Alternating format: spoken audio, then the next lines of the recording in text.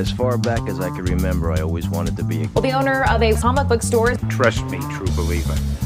Well, Jagger and me, we had a running contest to see who had the most comic books in the world. Whatever, my escape was comic books. Net profit to me, negative $59. I love the comics because of the brightness displayed by the fellows who drew them. They remain with me always. And when comic books first came into being, it drew me to them. Tales from the Comic Shop. Hey, welcome to Tales from the Comic Shop, the show that takes you behind the counter. I'm your host, Joe, and I'm joined by Eddie D'Angelini and Roger Prowse. How are you guys doing? Doing good. This is Eddie. I am the co-owner of Heidi Ho Comics and the writer, artist, creator of the webcomic Collectors. Doing awesome, Joe. And you know what I realize is we never ask you how you're doing. How are you, Joe?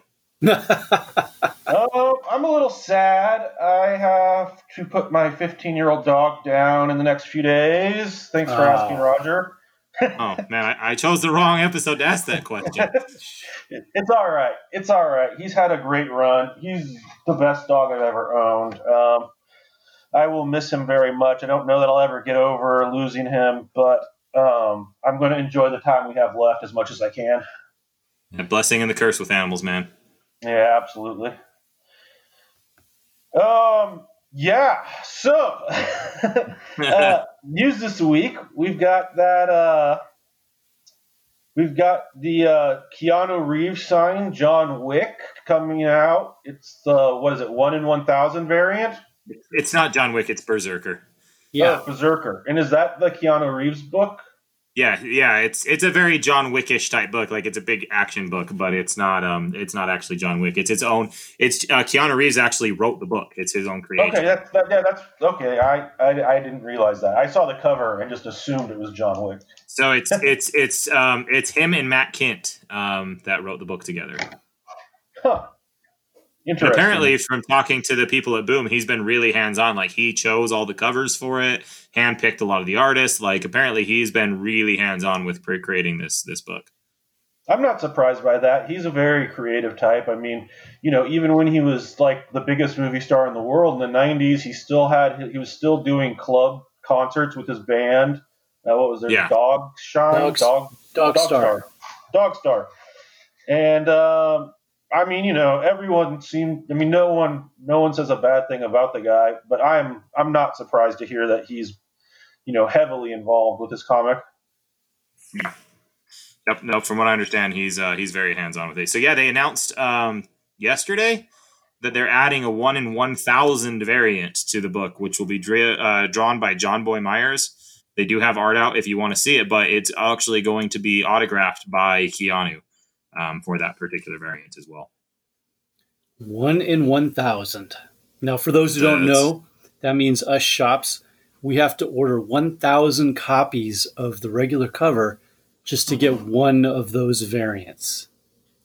Yes, that's a lot of books. For this book is around $2,000. And if you've been paying attention, we did a whole episode explaining how all that works. So go back and give it a listen if you are not clear on the process. Yep. Yeah, no, so one thing about that, though, with Boom specifically is every company does it a little bit different as far as their exclusives. And Boom is unique in the fact that they have what's called their Boom Guarantee Program. And their Boom Guarantee Program makes it so that if you order a whole lot of books from something that qualifies for the Boom Guarantee, which I'm almost positive this one does, with all their big new releases do, they're 100% returnable because they want them getting in readers' hands and they don't want shops selling out too low while readers can't get them. So adding this 1 in 1,000 is going to make it so that the regular cover for this is going to be plenty well distributed and available. And so anybody that was worried about maybe missing out on this one or that they wouldn't get one when it releases, I don't think that'll be too much of a problem because I think you'll get one just fine. Yeah, that's going to be a lot of copies that are going to get returned. Yeah, there's going to be a lot of return. But that being said, this book is getting serious hype, so I think that it's going to be a lot sold too. I mean, Boom said today. I saw someone from Boom that said they fully expect this to be their biggest release of all time, and they didn't think it was going to be close. I agree. I think it's probably going to be one of the biggest releases of the year, period. It's just, unless you're a big shop, it's tough to sell through 1,000 copies. I mean, even with the hype, I might sell through maybe 100 at most. Yeah, I mean, there are ones that I've sold through more than 100, and there are certainly ones where the hype's big enough that you can sell more than 100. Sure. I mean, I could have sold 500 copies of Watch Ronin if I had it, But that was because those ones kind of crept up on people. I don't think this book's creeping up on anybody. Well, I'm going to have to check. As of today, do you know, Roger, if that book has already been on or is coming up on FOC? I do not believe it has been on FOC yet. I'm not positive because I don't run the FOC, but I believe that I know it got delayed, and I think because of the delay, it's not gone on FOC yet. Because it was supposed to be releasing early February, and I think it got delayed. And then the pandemic and the lockdown threw all that out the window. Yeah, because there were a lot of people that were anticipating it, and there were a lot of people who thought they missed it already. Explain to a lot of people that no, it's just been delayed, and we don't know exactly when. So, yeah, originally it was supposed to be October 7th. Now it's pushed back to February 17th. All right. In other news, Roger bought a shop. Yeah. So actually the shop I bought is the longest running comic shop in Utah as well. So it's been in business, I believe, since 1991, if I remember right. It was coming up on its 30th anniversary this year. So basically, I mean, I think we've briefly touched on this on the show before, but I know Eddie is the same way as I am, where we try to keep friends with all of the other shops in the area, get to know people, and we don't consider ourselves, we're allies in the industry more than we are competition. And so, this is one of those areas where one of the shop owners that we had made friends with over time, we're on vacation down in Phoenix. This is on the 1st. And on the 1st, I get a call. And I actually didn't get the call. Charles fielded the call from Dave, who owned the shop, who said, "Hey, I am looking to retire. I need to move back to take care of my parents in California. And I want to sell my shop. Do you guys want to buy it?"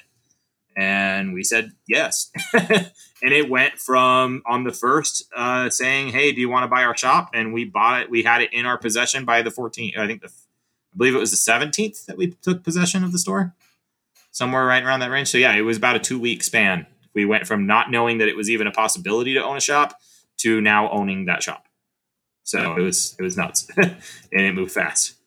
Yeah, it sounds similar to what my story was, because for those who don't know, I didn't start a shop. I bought into a shop, and it was the same kind of deal. The question was posed, and then all of a sudden it just moved really fast, and before you knew it, there you were in your new shop. And it's bizarre. It's bizarre, and having gone through it, all I can say, Roger, is you're going to have a lot of fun finding and cleaning up the old owner's messes. So yeah, my shop wasn't quite like yours, Eddie. I don't think the guy. I think this guy had been looking to sell for a bit and been kind of preparing for it, and frankly, he never seemed to put that much into this shop anyhow, as far as product and stuff is concerned. And so, there's definitely product, but there's not. I don't think there's a lot of surprises waiting for us, which is unfortunate. I actually kind of hoped for that, but one of the things that we're going to change about the store, frankly, is that it's half empty. So we're going to fill that sucker up. It's exciting. I will tell you that he was telling us so he had actually bought the shop from a previous owner. And he was saying that when he got in there and was cleaning out drawers, he found an ASM-1 sitting in a file cabinet in the back room when he had taken over the shop. Jeez. Yeah, now it was half cover, and still that's a nice little file cabinet find.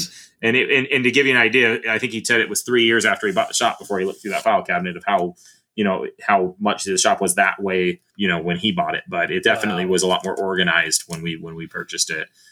Similar. So it was a little bit different. We had kind of a similar thing as well.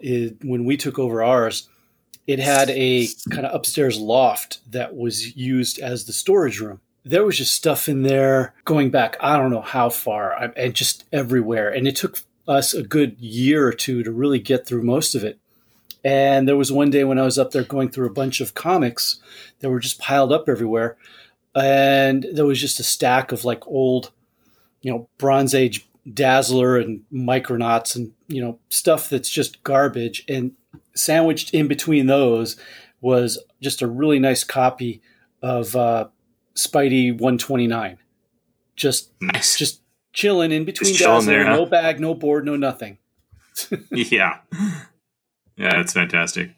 So yeah, you literally are going to be cleaning up the literal messes of the past owner, but also the other messes like dealing with their pull customers who have gotten used to being very lax. That's been the biggest thing that we have to get rid of. Honestly, that was a big thing for us too, because we really had to go through, get rid of the customers that were like weeds and retrain a lot of the rest to let them know that this is our policy and this is what we expect from you. We were more worried about that than I think so far has come to fruition. I was expecting a lot more of that because a lot of the way that the store had been run before was very much, I don't want to say bad things about Dave because he's a great guy, but he was not a business guy first. Let's just say that. Sure. And so there was definitely some things that we're just going to have to change in order for the store to be able to stay open. So far people have been pretty understanding and people have been pretty good about it. So, fingers crossed that continues. But so far, we haven't had too much of a problem and it's been pretty good. So, and the store's been outpacing its sales projections so far. It's only been a week, but that week's been real strong. We did, I went in, one of the things that it was a major change right off the bat is he was one of those old school guys who everything got priced off of Overstreet. Yeah. And so I immediately went in and repriced everything. I'll tell you, the very first time I'm in there, we're kind of taking the tour of the store to see if we want to do it and kind of agreeing to the whole thing in store. And I'm in the back room and his guy's there pricing books and he pulls out a newsstand copy of Spawn 1, pretty good grade. And he's like, and he puts a tag on. I'm like, oh, wow, that's a nice book. Congratulations. Find that in a box. That's great. And I go to leave and I look over and they got it listed for $8. Oh, dear God. Yeah. And I'm like, that's $8? He's like, yeah. I'm like, I'll buy that right now. He goes, oh, you can have it. I'm like, really? And so, man. Obviously that's not an $8 book. But to the flip side of that, when I went in my very first day working in Dr. Volt's, I spent a full 8-hour shift just repricing Silver Age books. Yeah. I did not price up a single book. Every single book went down, most of them by 50% or more. Because he had it listed as book price, and all that non-key Superman and old Dell comics and Gold Key comics that the book said was $50, it's actually selling for 10, that kind of stuff. Yeah. And so we priced a lot of that down, and really slashed prices, really across the board in that store for the most part. I think 2 items in the whole store went up in price, and the entire rest of the 8 hours was spent putting items down in price. Yeah. And then a couple books we pulled because we figured they were better to go to CGC. So they're going that range. Yeah, I totally get that because like you've been in my shop and you see we have that big section discount Silver and Bronze Age stuff because it's stuff that even though maybe the guide says it should be $20 or $30, you're not going to get that price. But if I put it in there straight up never going to get it. Yeah, you're never going to get it. But if I put it in the discount section for $4.99 or $9.99, I'll sell it that day. And I'd rather take that than just leave it on the shelf forever. No, I absolutely. think that's something with comics especially that a lot of people don't get is that it's better to sell your stock than to just sit on it indefinitely, even if you're getting less than you think it's worth. Exactly. Yeah, you just got to be smart about how you buy it. You got to make the right decisions on purchasing. Once you've got to purchase, it does not matter what you spent on it. It's worth what it's worth. It's worth what you can sell it for. So it doesn't really matter what you spent on it at that point. Yeah, exactly. I have a question about, so when you take over the store, what happens to the previous staff? Are you retraining them to work for you guys? Yeah, so, we really get to decide that. This store really didn't have much of a staff. It was mostly Dave running it himself. We took one of our employees from our store, promoted him to manager over that store to take Dave's role. The couple employees that he did have, we had an employee meeting to talk to him, tell him some of the things that were going to change, some of the things that weren't going to change. We kept all of them on. They're all great dudes. Luckily I knew most of them to at least some extent already. They're all great. And the ones that I have met now that I didn't know, I have no reason to think I don't want them there. So they were actually really excited when we got talking about the plans and the things we're going to do. And some of the things we're going to improve on. The employees were, by the time the end of that meeting ended, they were all in and they were all super excited. So it went well. But realistically, that's our decision. If we had brought somebody in and found, for whatever reason, decided we didn't want them there, we could have let them go, but we didn't have any reason to. Well, I definitely want to say congrats. That's a big step, and you got a lot of work ahead of you. But I think you and your brother, you're totally up to it, and I think you'll do really great things with it. And I think that this is probably a good time for us soon to do that part 2 of starting your own comic shop and have it focus on what it's like to buy an existing shop. I'm in. All right, I agree. We'll have to do that soon. Yeah, for sure. And I'm going to have big news soon, too. I can't announce it yet, but hopefully by the next time we do this, I'll have new big news. All right. Well, we'll look forward to hearing about it. I think it's time to move along, and we're going to jump into what this episode is about. And we are doing something a little different, a little less retail or industry insider based this week. But with the end of 2020, we have decided that we are going to do each of our top 10 books for the last decade. It's not really the best. It's not like the best-selling books. It's a mix of our favorite books or books that we want you guys to read because we enjoyed them a lot. Is, I guess, the best way to explain what we're doing here. So, I'm going to kick things off, and my first book for the 2010s that is essential for every comic collector is Batman Elmer Fudd. Great story. Tom King wrote it. It's not what you would expect. It's much more serious. It's a much more serious tale. It's a story. It's a kind of a love story. It's kind of a mystery. It involves Silver St. Cloud and Elmer Fudd in a relationship. Or Elmer Fudd thinks that Bugs Bunny has murdered Silver St. Cloud, and Bugs, in exchange for his life, tells Elmer that Bruce Wayne is the one who paid to have her killed. And the story just kind of goes from there. It's not drawn It's not drawn like Looney Tunes. Everyone is kind of interpreted as a real person, as what they would look like as a real person. So, like, Tweety Bird is a smaller guy, but he's a human. Porky Pig's the bartender, and he has a pig nose, but he's a person. Bugs has buck teeth, but he's a person. And it's a great read. I can't recommend it enough. Go check that one out. I had actually forgotten that one existed, Joe. I'm kind of glad that you reminded us of that. My number 9 book is Legend of Korra Turf Wars. For those of you who don't know, Legend of Korra is the continuation of Avatar: The Last Airbender, the television series. Where Legend of Korra left off was with the main character Korra and another member of Team Korra, Asami, going on a quote-unquote vacation together, and they walk off holding hands, and it's ambiguously presented that they are now a couple. But it's never confirmed. It's never spoken about. There's no relationship-defining talk or PDA or anything to give you this, to confirm it. So Legend of Korra Turf Wars picks up immediately where the series ended, and it begins with them defining their relationship. It's very well done, very well handled, very, very adult, very real-feeling relationship. It's drawn by Irene Coe, who just does an amazing job. The art in this book is spectacular. I have the library edition, so it's all 3 chapters collected in one in a hardback, and I absolutely recommend picking one up. It's printed by Dark Horse, and I can't say enough good things about Legend of Korra Turf Wars. My number 8 book is Thanos Wins. For those of you who don't remember, that was, I believe, Donny Cates' second attempt at a Marvel book after Doctor Strange. It's excellent. It introduced Cosmic Ghost Rider, Silver Surfer with Thor's hammer, and, it does what it says. Thanos wins. And it's just an excellent, I think it's 5 issues. It might be 6. 6-issue arc. It's presented in the 2016 Thanos, I believe.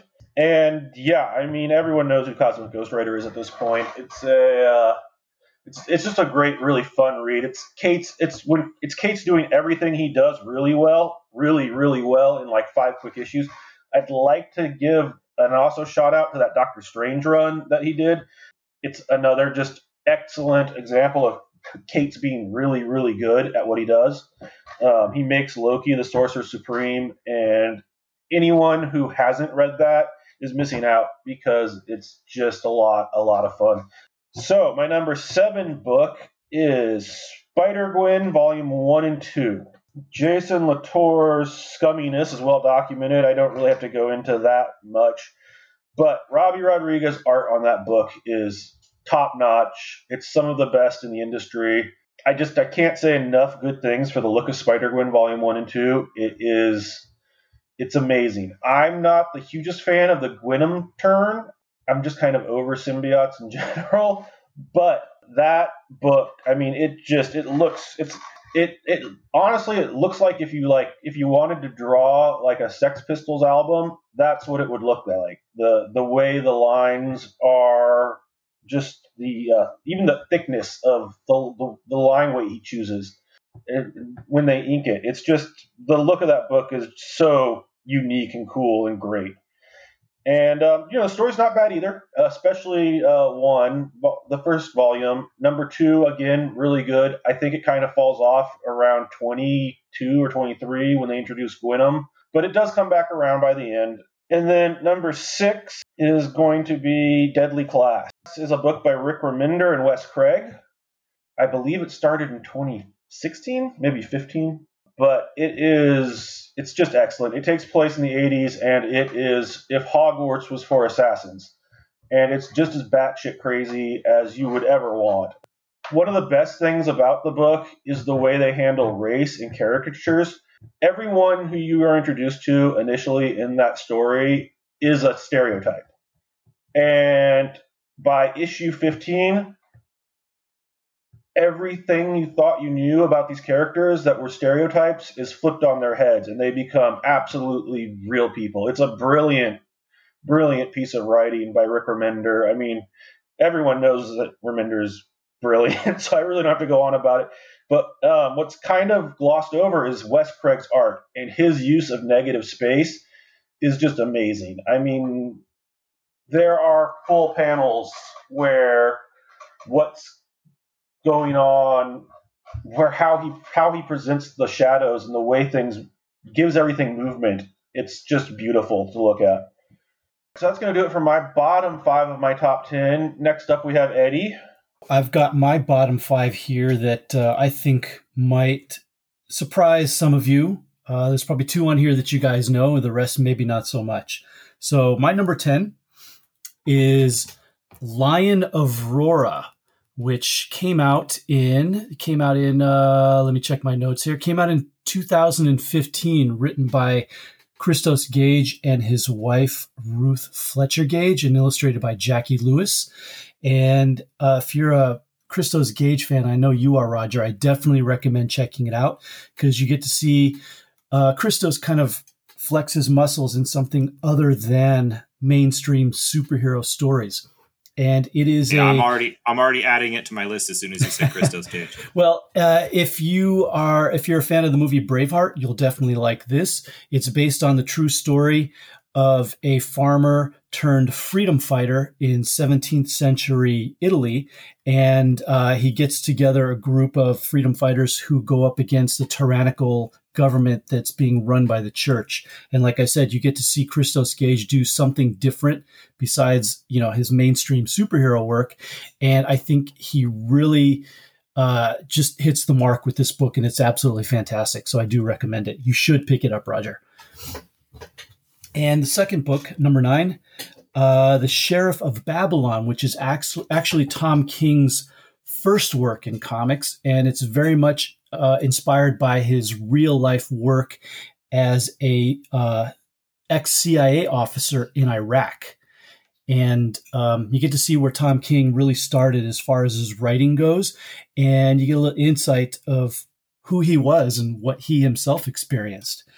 And number 8, a timely one, and another one by Tom King, we have the 12-issue miniseries Vision, which, if anybody out there who's not read it and you're watching WandaVision, shame on you. You need to go pick it up and read it right away.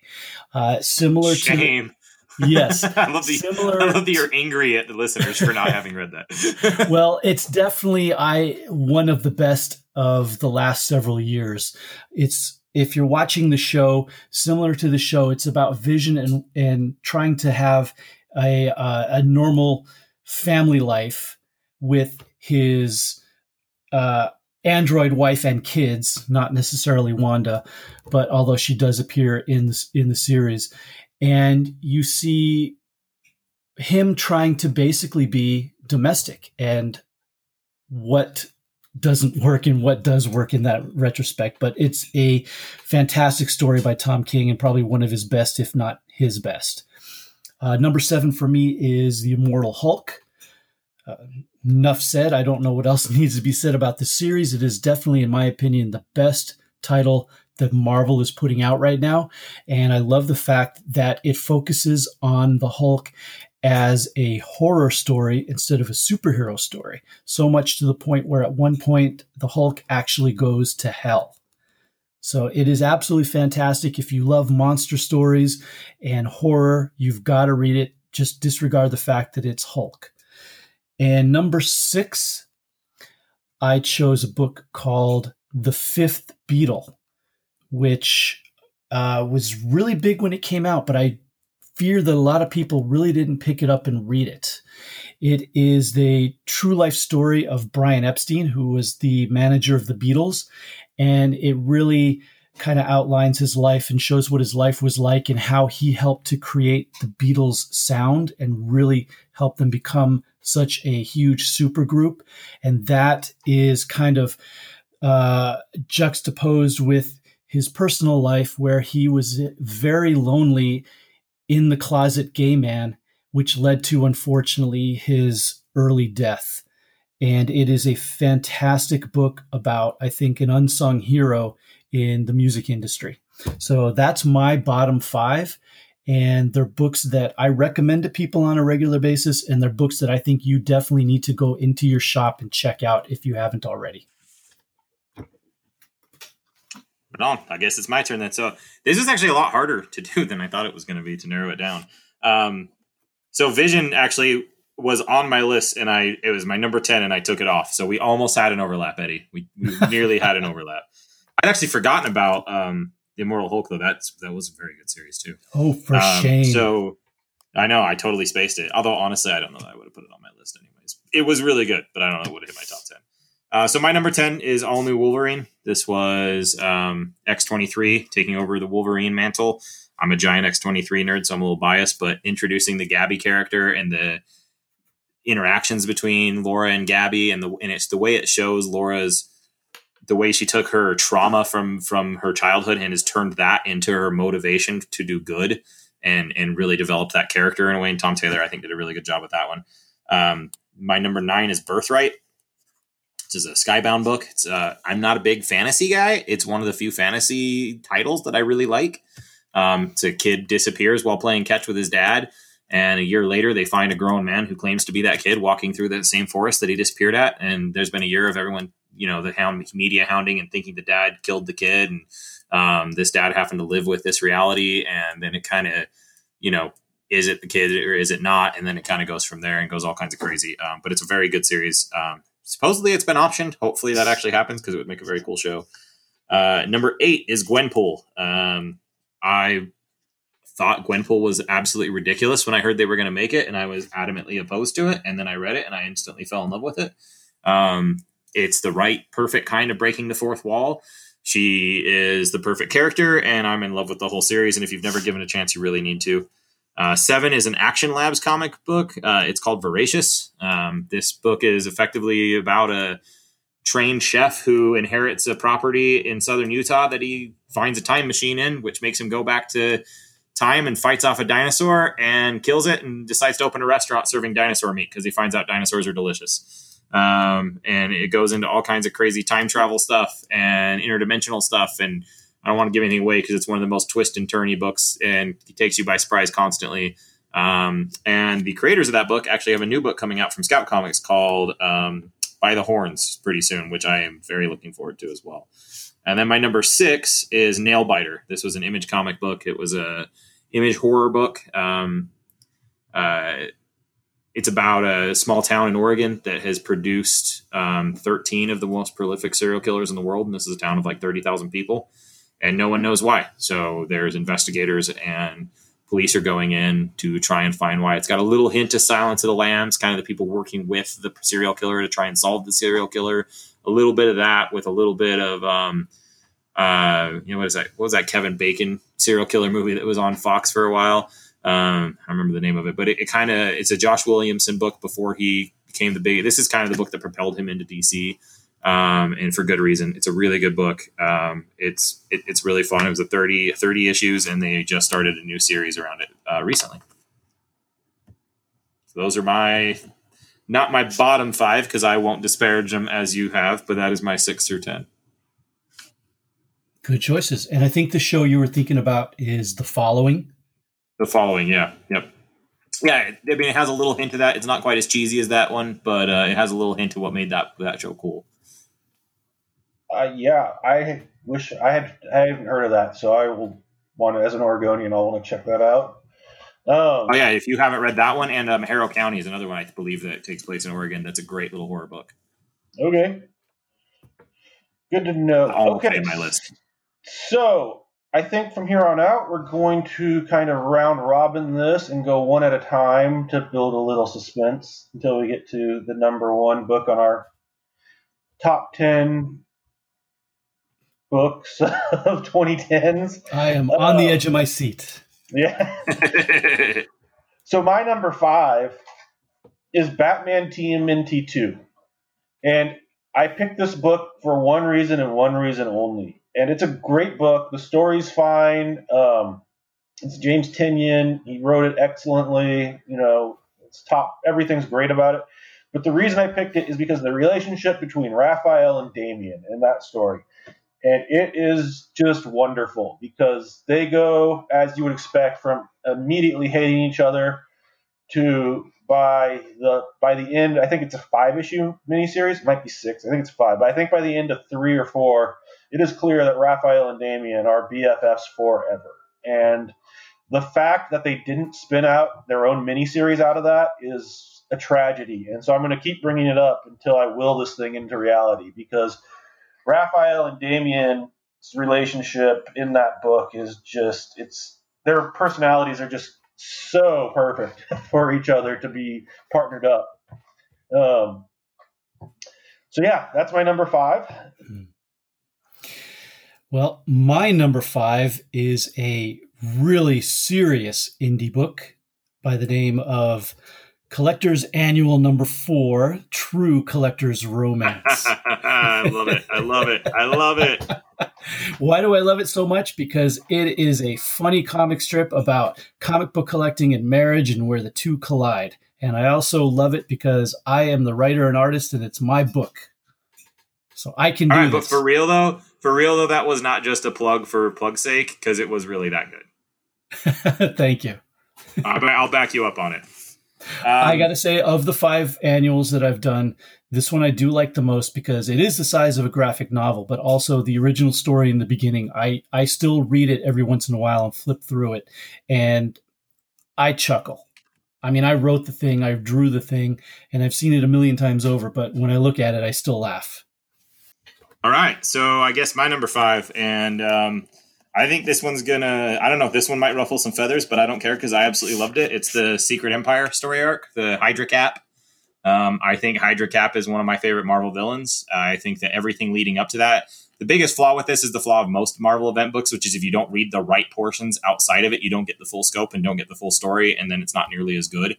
It's why if you go back and read Civil War as just Civil War, it's not really as good as the hype makes it out to be for a lot of the same reasons. But Secret Empire, if you read, through Pleasant Hill, through through Secret War or Civil War 2 and all of the Captain America Steve Rogers run, and then into the Secret Empire and that whole event, as it was absolutely fantastic. Just twist and turn and the perfect villain. And man, Steve Rogers makes a chilling villain. And I've never really, I like Captain America, but he's not my guy as a hero. But man, he's my guy as a villain. So that would be my number 5.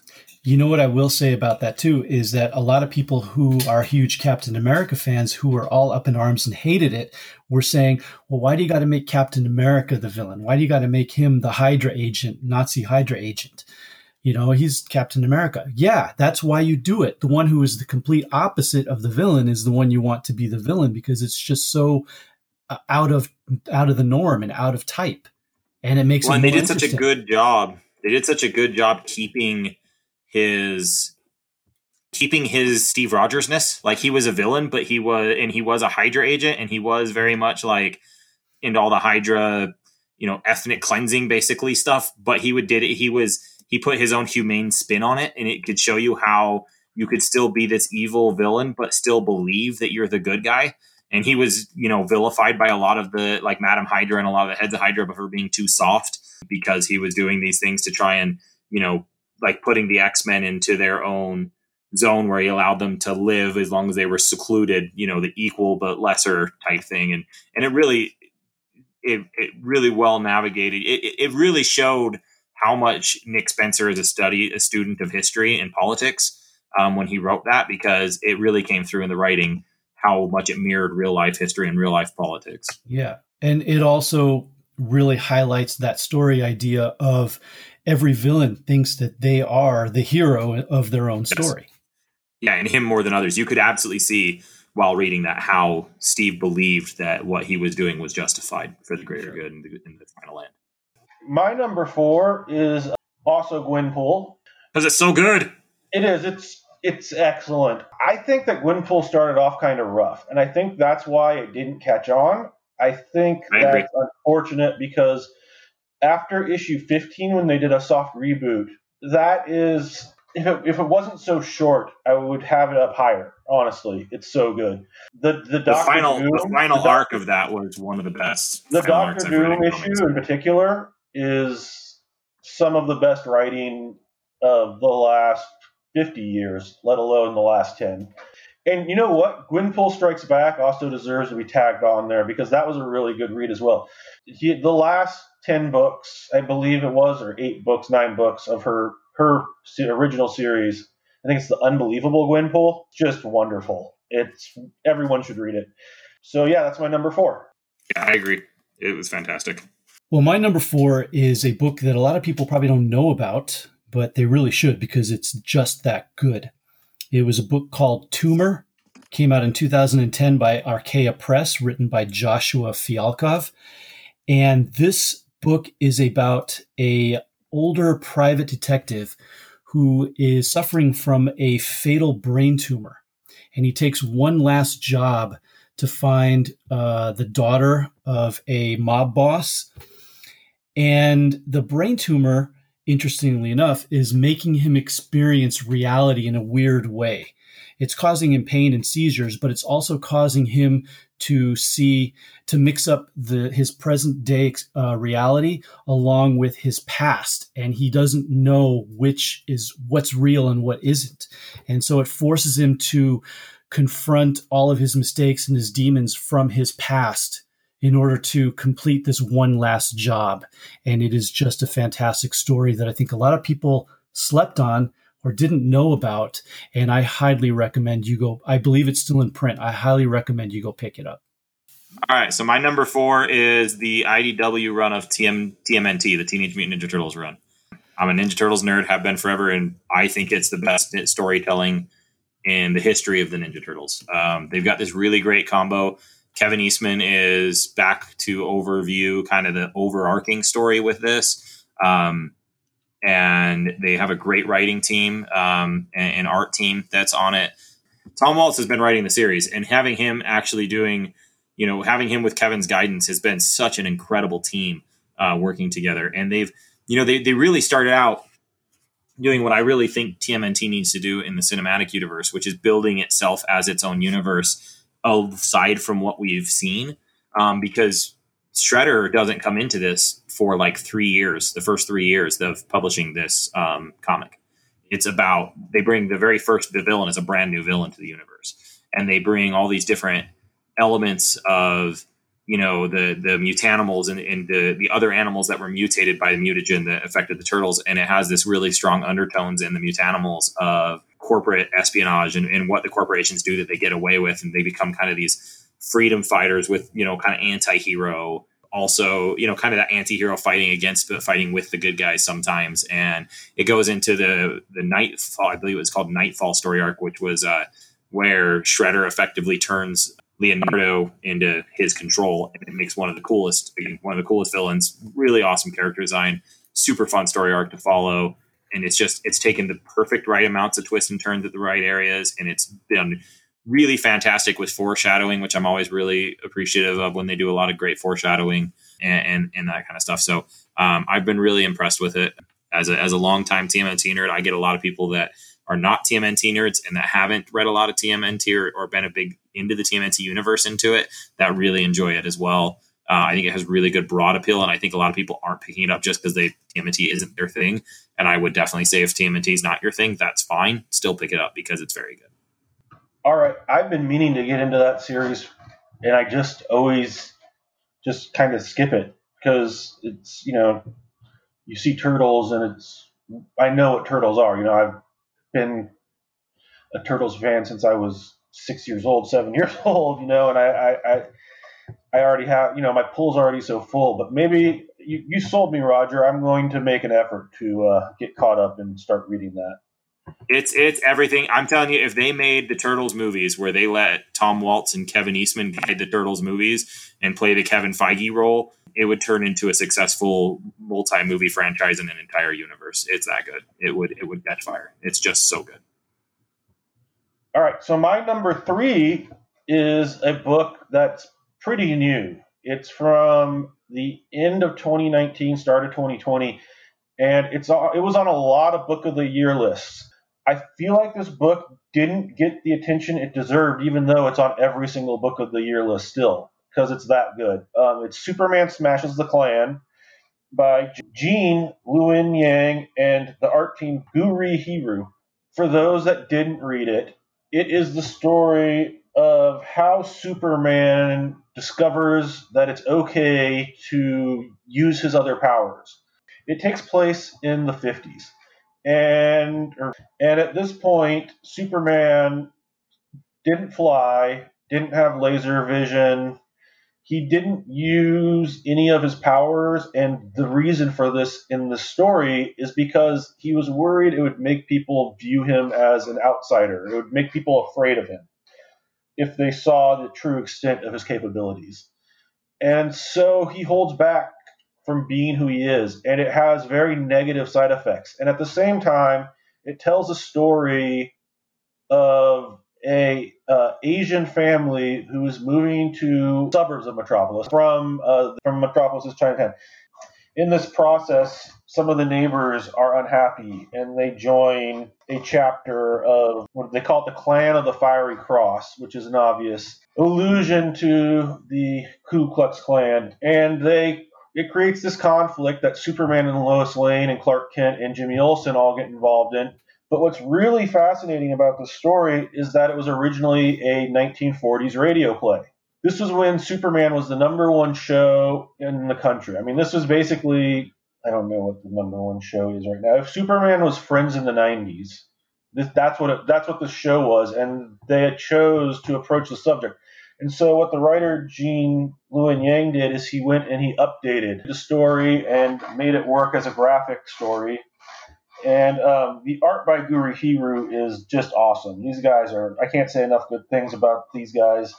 Definitely artists to look out for. Go check it out and see how Superman smashes the Klan.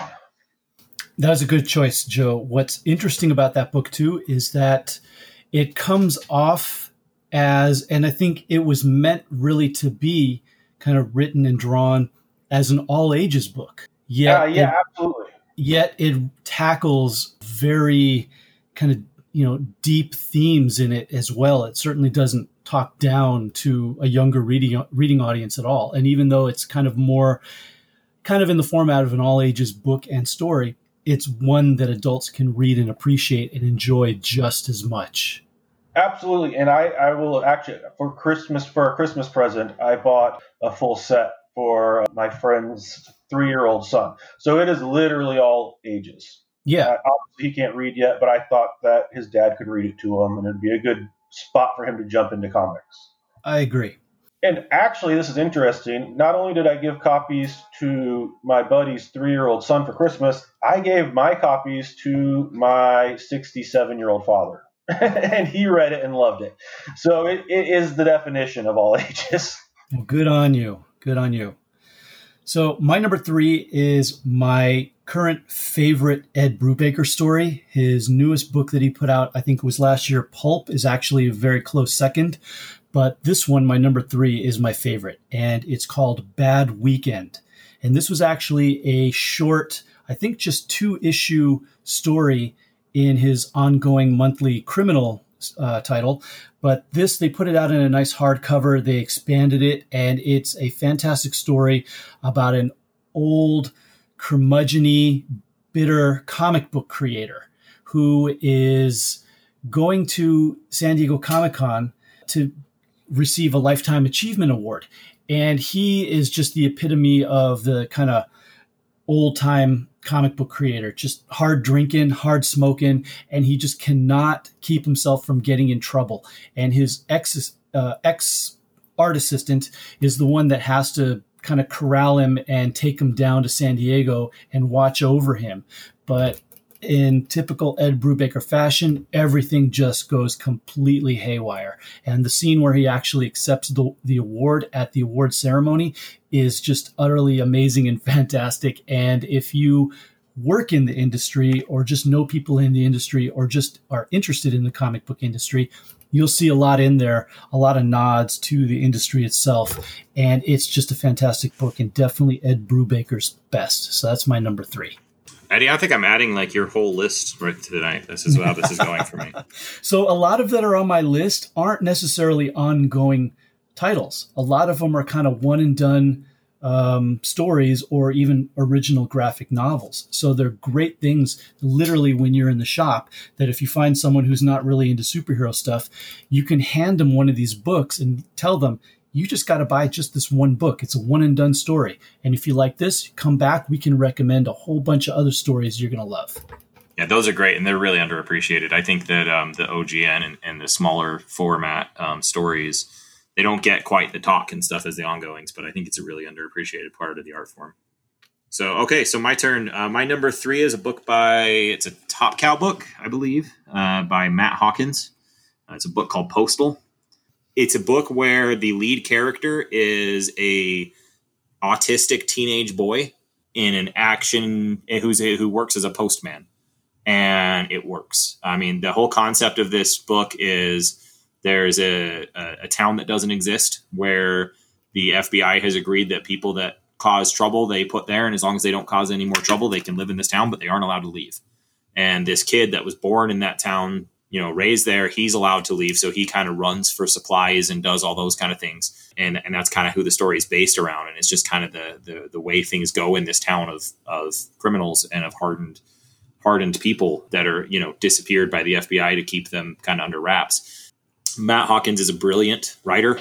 He's a really smart person. He has a lot of, when you talk to the guy, he definitely has a lot of interest and a lot of knowledge and experience in things of political intrigue and things of, espionage. I guess his dad worked in intelligence at one point, and he had a lot of stories from that he adapts into his writing. And it shows. It comes from a place of being educated on these subjects, but it doesn't miss the human element of these characters. And it's actually part of a larger world with his other books, Think Tank and The Tithe, which I also recommend, especially The Tithe. I really enjoyed. Think Tank is more popular one. I didn't like it as much. It was still a good book, but you certainly don't have to read all of those in order to read Postal. So I would really recommend, if you're looking for something different with a different feel and a very different vibe, that's one that I would really highly recommend people to go check out. My number 2 is just Batman. The Batman run from the last decade is the best Batman run there has ever been in that book. It starts off in 2011 with Volume 2, The New 52. And you have Snyder and Capullo, and they give you some of the best Batman stories ever written. Then continues over to Tom King, and it gets better somehow. Bold statement. A lot of people are going to disagree with me, and I understand that. I'm okay with making it, though. The Gotham Girl and Prison of Bane arcs are just phenomenal, and then it rolls into the War of Jokes and Riddles, which was also just awesome. the Tom King run just continues on through the wedding, and he lost a lot of people because a lot of people got angry, but they didn't look at the wedding issue in the context, the wedding of Batman and Catwoman, if you don't know. They didn't look at that wedding in the context of what Tom King was doing in the overall larger scope of things. If you notice, as that run goes through, Batman begins to lose battles in bigger and bigger ways. I mean, he wins the arc, but what each win costs him is a piece of himself. And he slowly strips away everything that makes Batman Batman. And by the time you get to the wedding, you know, that's kind of like the last thing that's kind of tethering him to Bruce Wayne, is that he's supposed to marry Selina. And when she doesn't show, it just almost destroys him. And then that's followed up by one of the best Batman stories of all time, which is the trial of Mr. Freeze. Bruce Wayne is a juror on this trial, and everyone knows that Mr. Freeze is guilty, and Bruce Wayne refuses to vote to convict. And the reason that he got himself put on this trial so he could get him declared innocent is he almost killed him as Batman. If you follow Batman, for Batman to cross the line of like almost murdering somebody, it's a big indication of his psyche. It does kind of go. I mean, I like the run between the wedding and City of Bane. I actually think like the crescendo of the series is when Nightwing is shot in the head by KG Beast. I understand that it does get very abstract. They bring in Thomas Wayne, and there's a run with Professor Pig where it's very unclear of what's reality and what's dreams, and it makes the rest of the run very surreal all the way up to City of Bane. And I do understand that people were unhappy that Tom King killed Alfred and Wally West in the same year. But overall, that run is so dynamic, it's so smart, it's so well done, and it's so big. It's supposed to be 100 issues. I know that supposedly we're getting the missing issues in Batman Catwoman, and I'm looking forward to reading them. By the way, number 1 was absolutely brilliant of Batman Catwoman. The New 52 run, everyone knows how good that is, and then Tom King's run for me is even better. So Batman is my number 2 book of the decade. And regarding that wedding issue, I can totally appreciate what he was doing from an artistic standpoint and an emotional standpoint. I'm only angry with it because as a retailer, if the wedding would have been real, I could have ordered a caseload of copies of that book, and I could have just sold it as an evergreen product for years. So that's the only reason. That being said, I like when creators don't necessarily write for sales; they write for the audience too. You know what I mean? Oh, agreed. I'm saying from an artistic standpoint, you know, he did it the right way. It had to happen. You can't. I mean, he really flirted with the idea that could you have Bruce Wayne be happy and be Batman? And he really gave it a shot. And then Bruce Wayne, the character, believed this for the first time in his history that he could be happy. And to make the character, be Batman, he can't be a happy person. And King, I think he proved that in this run. And it's essential to everything that makes Batman Batman for him not to have gone through with that wedding. Yeah, totally agree.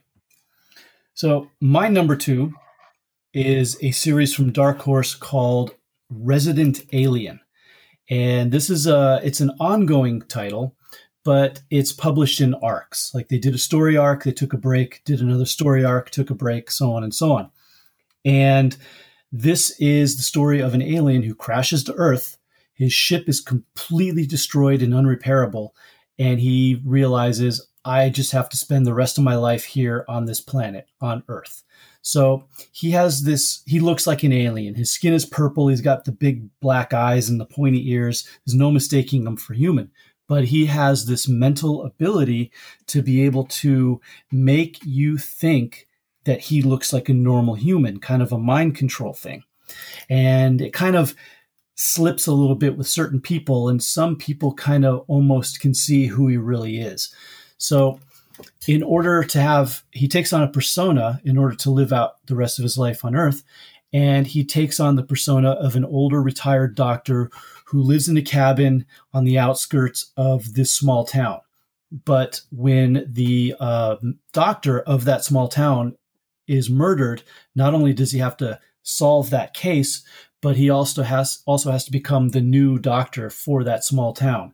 And it kind of takes on the feeling of the show Murder, She Wrote, where he's kind of trying to solve different kind of medical cases in the town and also trying to understand how humans are, what they think, how they act, and trying to basically take on that persona.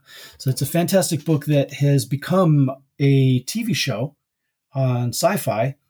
And I have said since the very first issue came out, this needs to be a TV show. And in my shop, every time people from studios would come in asking about what's the hot thing when they would be looking for things to option, I would always give them a copy of that.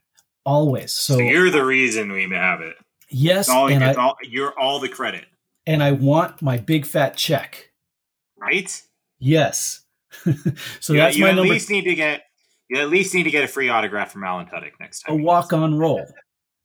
I need a walk-on roll. How about that? That's right. Tell them next time those studio guys are in, be like, yo, where's my money? Yeah. Come on. Like, what am I getting for this? This is not a one-sided relationship here. Exactly. I give, I get. That's how this works. And that's my number 2, and I definitely recommend you check it out. So my number 2 is my only DC book on the entire list. It is Dark Knight, The True Batman Story by Paul Dini. I believe Damn it. I forgot that book. Yes, that should have been in my top 10. It is an amazing true life story. Go ahead, Roger. Set it up. Yeah, so it's the story about it's a true story about Paul Dini and something that happened to him from, I believe, in the early 90s when he was mugged and nearly killed and ended up in the hospital for a long time. And Paul Dini was an illustrator who worked pretty heavily on the Batman animated series that was really big at that time. And this book tells his... Paul Dini designed. I mean, Paul Dini is the art of the animated series. Yeah, no, you're absolutely right. You're absolutely right. I had to do it. I know, you're not wrong. I definitely that was underselling him for sure. He's definitely one of the top guys alongside Bruce Timm and Glenn Murakami for sure. Yeah. He's one of the most influential Batman artists of all time. Let's say that. So anyways, it talks about a little bit about him, finding success and going into that role, and then how that experience of being mugged and almost killed like that really broke him on the creativity and the creative side of drawing superheroes, because there was no superhero for him. There was no hero. And he felt like it kind of toxified his outlook on life and being able to write hero books when he no longer believed in heroes. And some of the internal turmoil that did to him, as well as obviously the physical turmoil. And I don't want to give a whole lot away, but there are certain comics are a great medium, and there's comics for every mood and every type of creativity. But there is rarely, every now and then, a comic that you read, and when you set it down, you just have to digest it, and you just have to sit there for a minute, let it soak in what you just read, how it made you feel, what it had to say.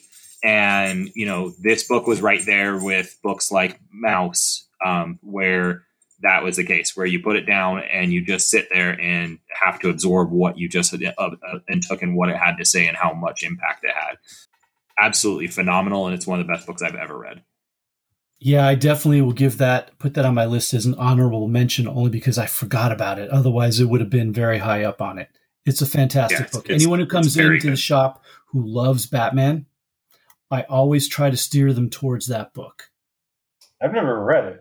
You have to read it, Joe. You have to read it. It's so good. It is. I will, because I've read about the incident.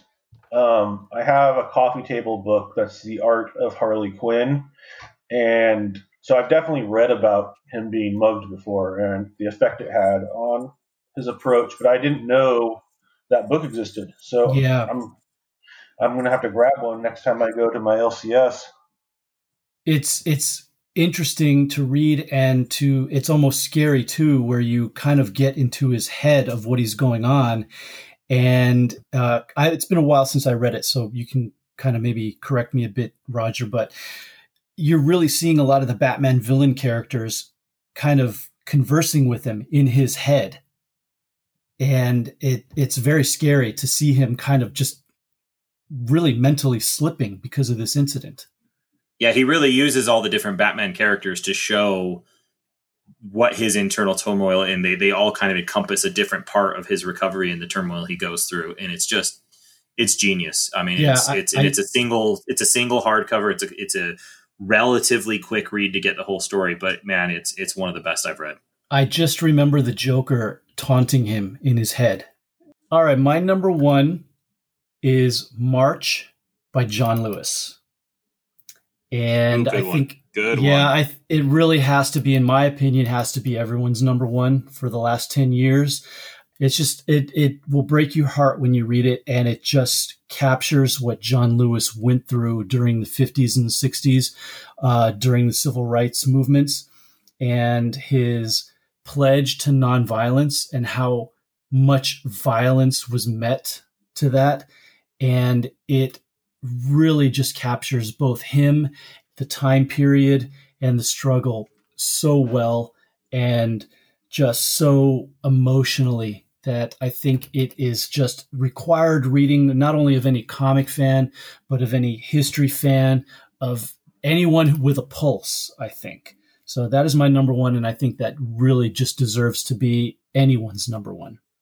Well, now we're even, because you forgot the one that I put on my list, and I forgot the one that you put on your list. But that was a great call. Okay. Actually, it's another one I haven't read yet. Oh God! What is wrong with you, man? Get out of the DC rabbit hole, dude. Come and read real books. Batman. No, I mean, you guys are so passionate about it. It's been on my to-do list for a long time. It's just another one that I just haven't picked up yet, and I just need to do it. So what I'll one do is one of my most prized moments and prized possessions was meeting John Lewis at San Diego Comic-Con to have that book signed. And I have the slipcover hard case edition signed by John Lewis. Does the book tell the history behind how he decided to do this project? Or do you know the history behind it? Behind how he decided to do the actual comic? Yeah. The book I believe I believe the history is I think he was approached by IDW, wasn't he? Yeah, pretty much. I mean, there's not really like a huge story that needs to be told behind that.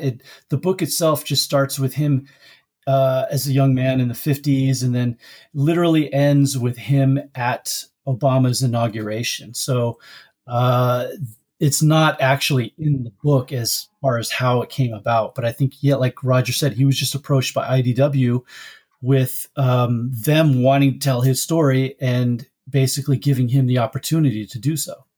He didn't write and script the book. The team sat down with him while he told his story, and then the team scripted and wrote the book. So it was still written by professional comic artists and comic writers that wrote the book. Although John Lewis is credited as a writer because it was his story that he told, it was actually scripted by Andrew Aiden and illustrated by Nate Powell. Okay. I just assumed there might be like a foreword or something that said, I was approached to tell this story, but, I was just curious if that was in there, because I'm always fascinated by stuff like that, like how projects come about. Yeah. Well, I'll tell you what, Joe, what I'll do is it's a 3-book trilogy. If you want to read it, I think I should have it in stock. I can get them to you, and I will even draw Batman into it. So I know you'll definitely read it. Okay. Okay. Batman marching with them in Selma. He would. Yeah, for sure. And if he would have been there, nobody would have gotten their heads cracked open. Somebody would have, just the right people. Yeah. Mm-hmm. All right. So Roger and I have the same number one. And if you've been paying attention to comics at all, I'm sure you can guess. It's the book of the decade. It's Saga, written by Brian K. Vaughan and drawn by Fiona Staples. what can I say about that book that hasn't already been said? Fiona is an absolute genius. The fact that she does all the art for that book herself, all the lettering, all the writing, or not all the writing, all the lettering, all the line work, all the colors. Her color work is so underrated too.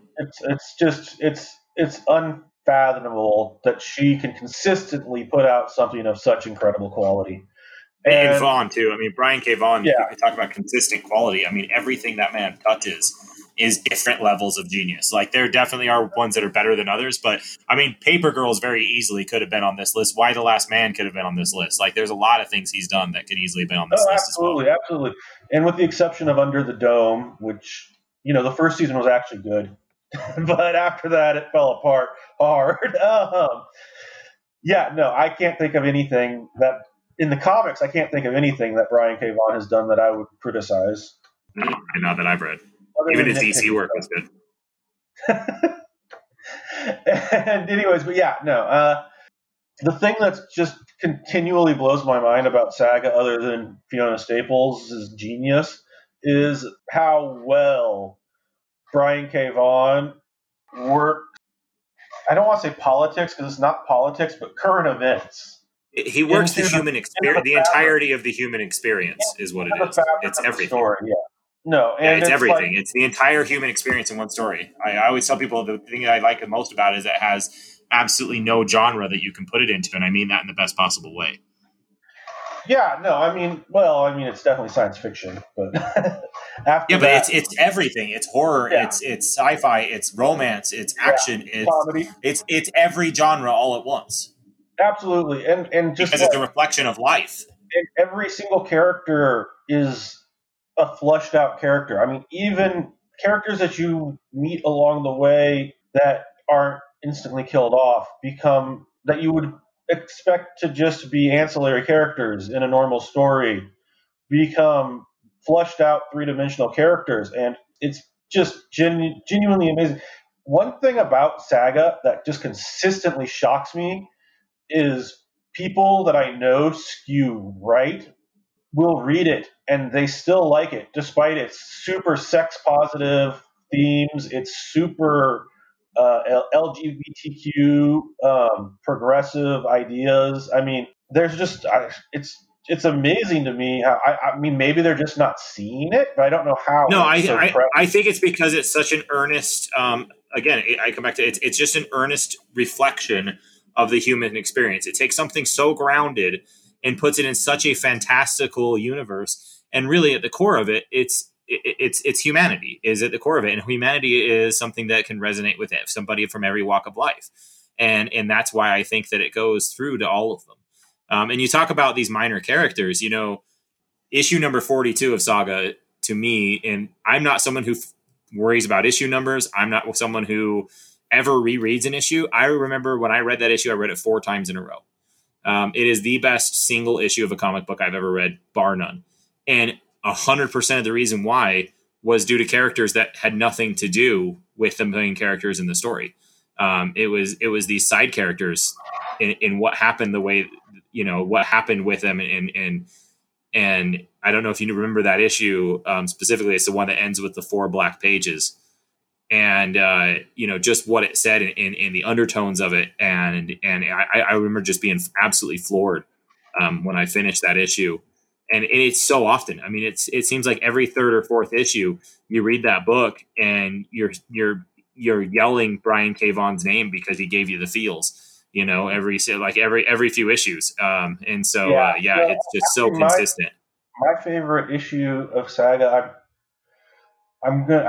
it's so hard to say a favorite issue, like favorite arc would be easier, but I'm going to say it's right around that issue too. I can't think of what their names are off the top of my head, but the journalists, the one where it out their whole relationship. It's very good.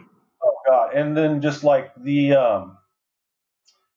way that he portrays how isolated they feel because they have to live in the closet because of their society's views on how they are or who they are, and just how despondent that is for one of the characters, and just how like it's just no, and that's the thing is, even if I'm saying that's my favorite issue, like I can probably come up with like 10 issues that rival that easily. Oh, absolutely.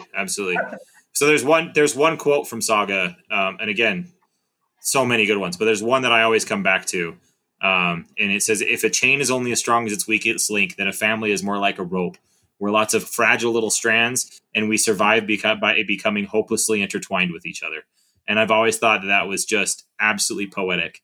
I think if you take anybody who's a literary, if you tell anybody that's a book snob that quote and then tell them that it's from a comic book, you know what I mean?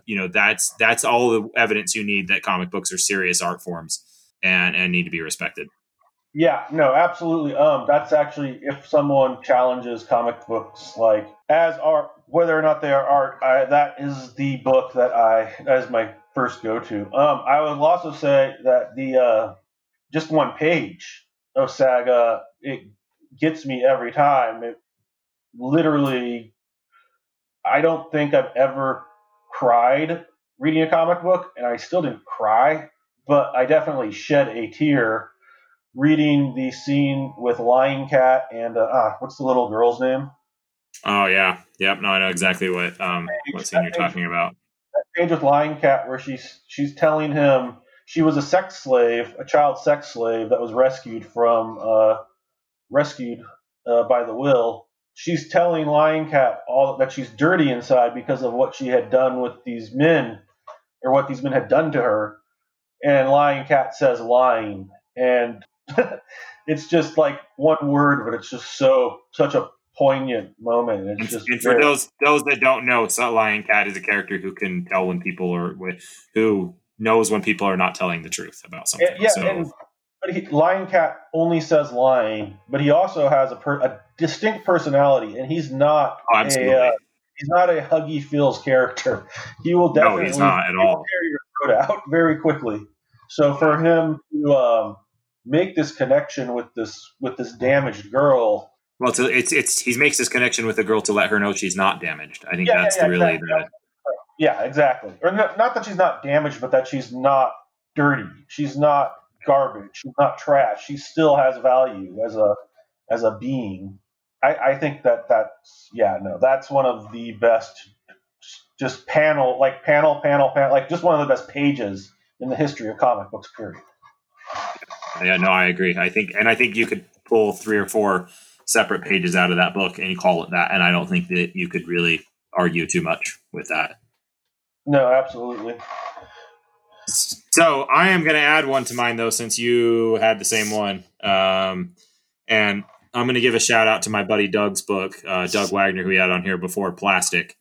Good book. If you want the most bizarre, and you'll never read anything like it, and it's something you will never forget, and it's not going to be like any experience you've ever had in any media book that you've ever read, go read Plastic. It's just such a unique experience. It's definitely an inappropriate horror book. It's definitely something not for for people with a certain, tolerance, I suppose. But, man, if you just want to be I don't even want to go into what it's about, because if anybody is listening to this that considers it will be better if you don't know going in. If you read it and you don't like it, I will buy it off of you. That's how much I want people to read this book. So, it's one of my favorite books ever. Yeah. That's a good choice. Definitely. Also, if we're going to do a Doug book, Ride is very good. Definitely worth checking that out as well from Image. And we'll also another honorable mention that we somehow left off of our 30 books was Brian Stelfreeze's Black Panther run from 2016, which is just absolutely excellent. 100% must-read material. I mean, like I said, it was a lot harder to do this than I thought, because there's just so much.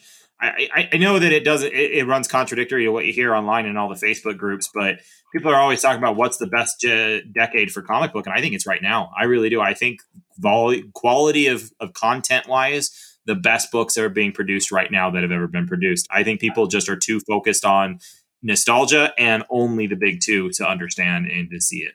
Well, it's not just that. I mean, honestly, and we talked about it with I think every guest we've had on who's creative in the industry, is that comics are at their peak right now as a storytelling like medium. If you go back and like right now, I'm reading Chris Claremont X-Men just because it's so good, but like it still has those same issues that came from books right before it, where there's a lot of like exposition that's totally needless that you could just do in panel that they do in words, and it makes reading comics almost like it almost treats you like you're almost stupid, because it's because it was being written specifically designed so that it could be accessible by kids. Well, yeah, I understand that, but exactly, and that's why I think that's a big factor in why what we're seeing, because we're getting that same complex storytelling, but then they're not treating the readers with kid gloves anymore. Yes, exactly. Yeah, you're getting it. It's really much more artistic, and you know, the fusion. You can tell these creators that were now raised by the generation of Alan Moore and Frank Miller and Chris Claremont, and the guys who started to really understand how to fuse the visual with the words to create a whole art form that went together as one piece, rather than the writing and the art as two separate units that tells the same story. If that makes any sense. And I think you're seeing a lot more of that now, that I think really adds to it as well. I just think in the freedom and the proliferation of a lot of these other companies that are producing comics that are giving the creators the freedom to create what they want to do, that you have the proliferation of that happening right now, I think really drives home the quality of the content as well. Eddie, what do you think? I was actually going to bring this up since you were talking about Saga so wonderfully, but you guys are going on and on and on and on and on. And I know this because I was listening to my wife record her podcast earlier today, and she brought this up on her podcast. But Saga, confirmed, is returning after its long hiatus. Yes. Brian K. Vaughan confirmed it a couple days ago that it is returning, and if I heard my wife correctly, he said that basically they are only about halfway through the story and they've got a lot of issues left to do. Yeah, no, this was like the halfway point. He's been saying that for years, that it's 100 issues. And yeah, no, so basically I believe that they had intended for the book to maybe come back at the in the fourth quarter of 2020 before COVID. And well, I know, if you remember, they said it was going to be a year hiatus, and that stretched off into what, 3 years? 2.5 years? Yeah, well, it was supposed to be. It's been 3. It's been 2.5. It'll be 3 by the time it comes back, because I don't believe it'll be back by summer. But it ended in July, I believe. But yeah, no. So I think from what I read on his Instagram, Fiona's got the scripts for the first half of the books and has been doing the art, and that he is still working on the second half of the arc, but that they're in the creative process, so it's coming. So that ought to make you happy. Oh, very. Very. Yeah, same. Now they just need to bring back Gwenpool, and Roger and I will be 2 very happy people.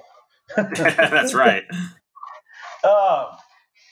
Yeah, no, but I was curious about your take, Eddie, as far as like talking about 80s like Miller and Claremont and all that good stuff, and seeing the evolution of comics to today. Because you, more so than me and Roger, were because if that's comics renaissance, you were right in the middle of it. You were a teenager. Yeah, for sure. Yeah.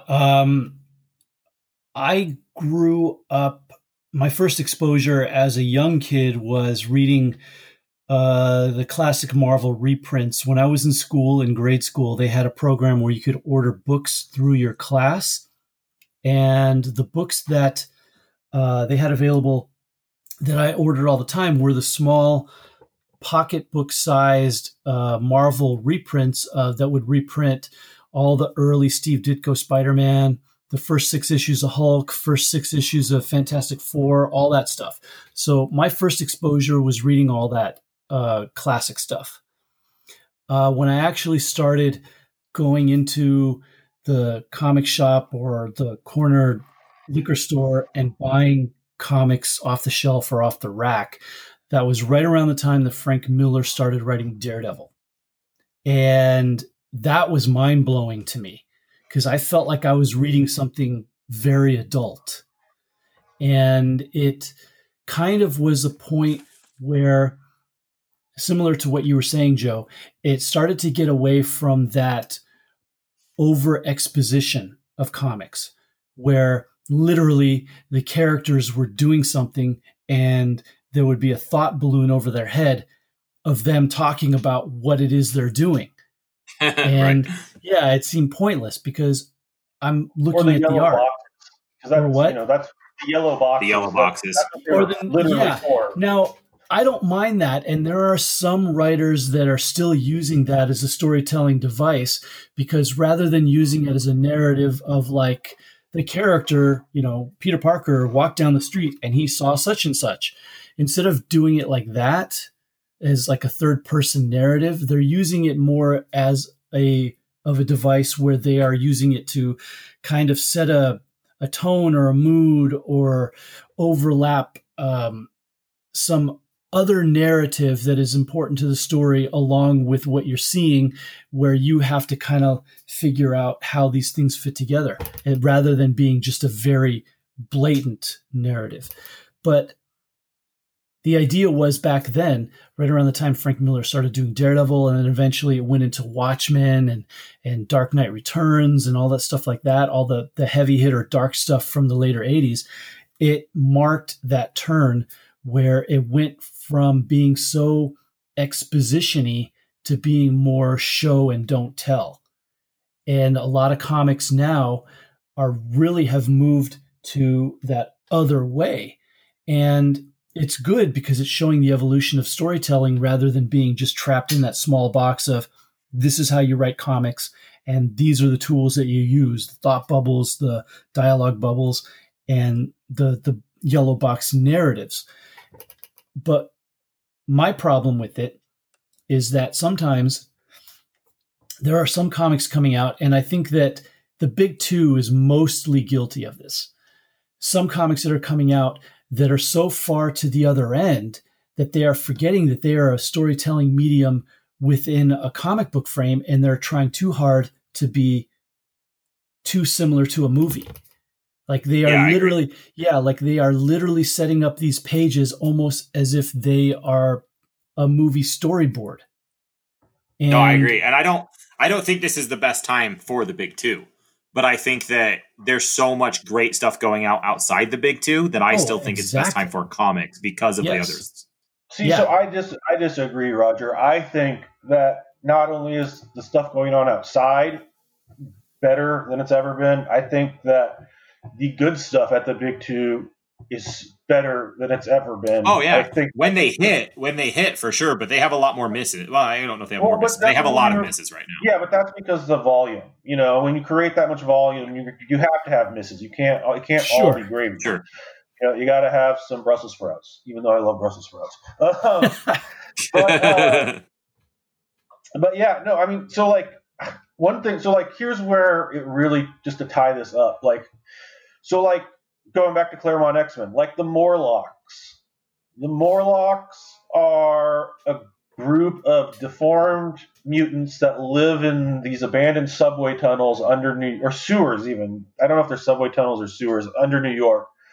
And, they're led by this woman Calypso. And she's very two-dimensional. Like, when you go back and read it, the characters, like, there's just as good as the overarching story of Claremont's X-Men run is. Like, when you get down into these individual issues, there's a whole lot of, like, just stuff where you could tell he wanted to go far with this, and his editors wouldn't let him because it's going to take them out of being suitable for that 10 to 13 range. And I feel like comics today are not as is not as handcuffed by those restraints. And also, to that respect, if you have a character like that that's a little more of a background character and not one of the main characters, you can't dedicate pages and pages and pages to develop them and flesh them out and make them real. You literally have to just do a quick, in and out with that character and set them up quickly with some dialogue, whatever, to show that, oh, this is the protagonist, or this is the villain, this is the comic relief, and just have them fit a certain mold rather than really flesh them out. You couldn't do that.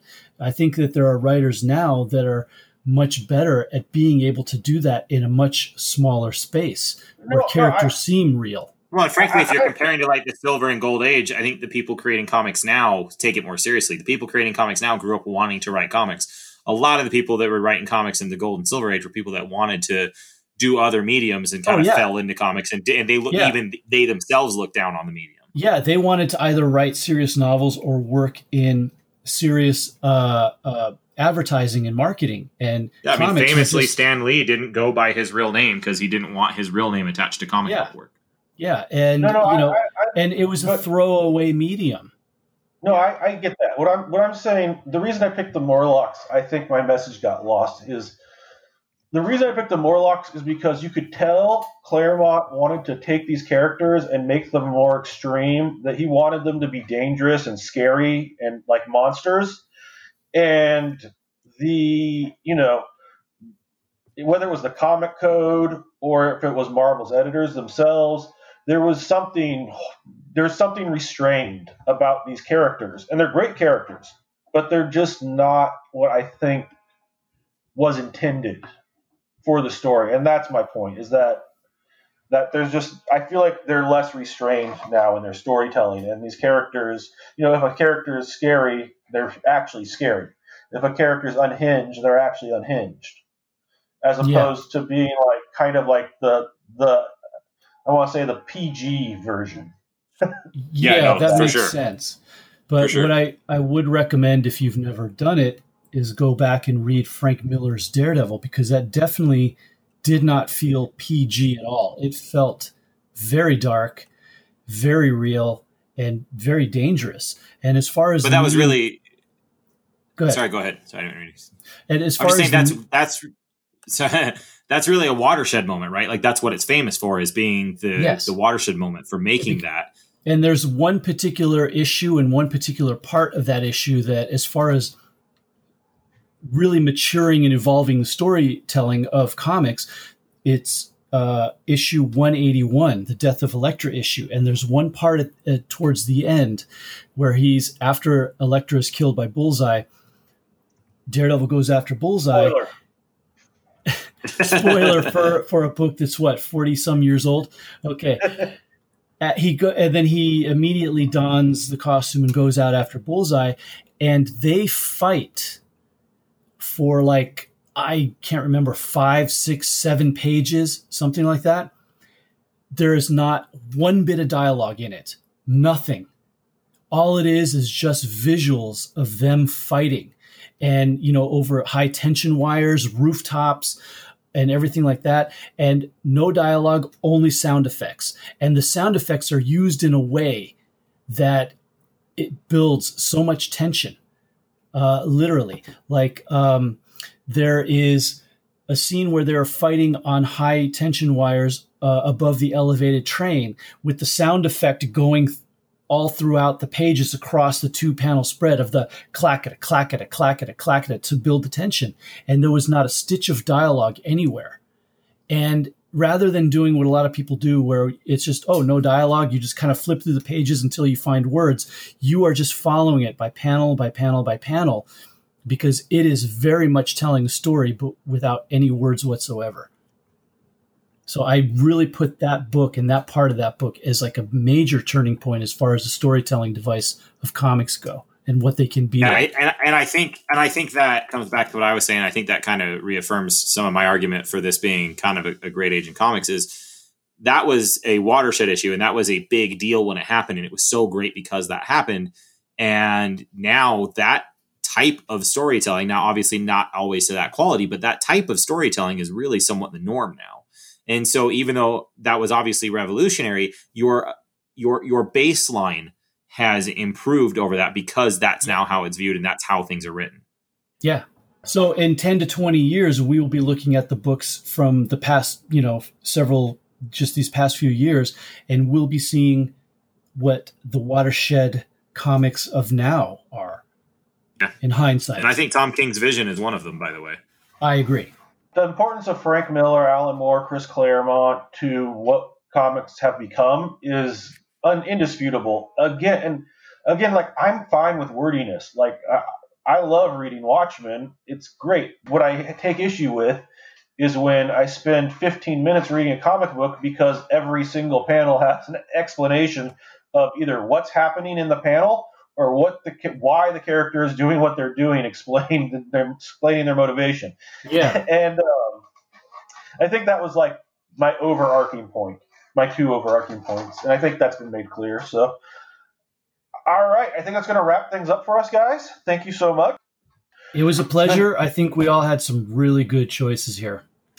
Yeah, it's been a great trip down memory lane for the last 10 years, and we look forward to doing another one. We'll do another list show for you if we make it another 10. Yay! And that's going to do it. Wrap things up. Thank you for taking a peek behind the shop counter with us, and we will see you soon. Goodbye. Goodbye. This show is part of the Geek Nerd Network. Find more shows like it at geeknerdnetwork.com. This is Janet. Hey there, my name is Tyler. I'm Mary. I'm Aaron. And I'm Kylie. And we'd like to invite you to join us in the Fortress of Comictude podcast, where we discuss such topics as Creator Focus, where we pull a comic creator's name out of a bucket and talk about their history and books they've worked on. We also do what's called the Comic Book Club, where we pick a book, read page by page, and analyze how cool it is. And Was It Really That Bad?, where we take an old comic book movie from the past that got horrible reviews and decide if it was truly, really that bad. Plus creator interviews, movie reviews, top 5 lists, and so much more. So join us in the Fortress of Comictude.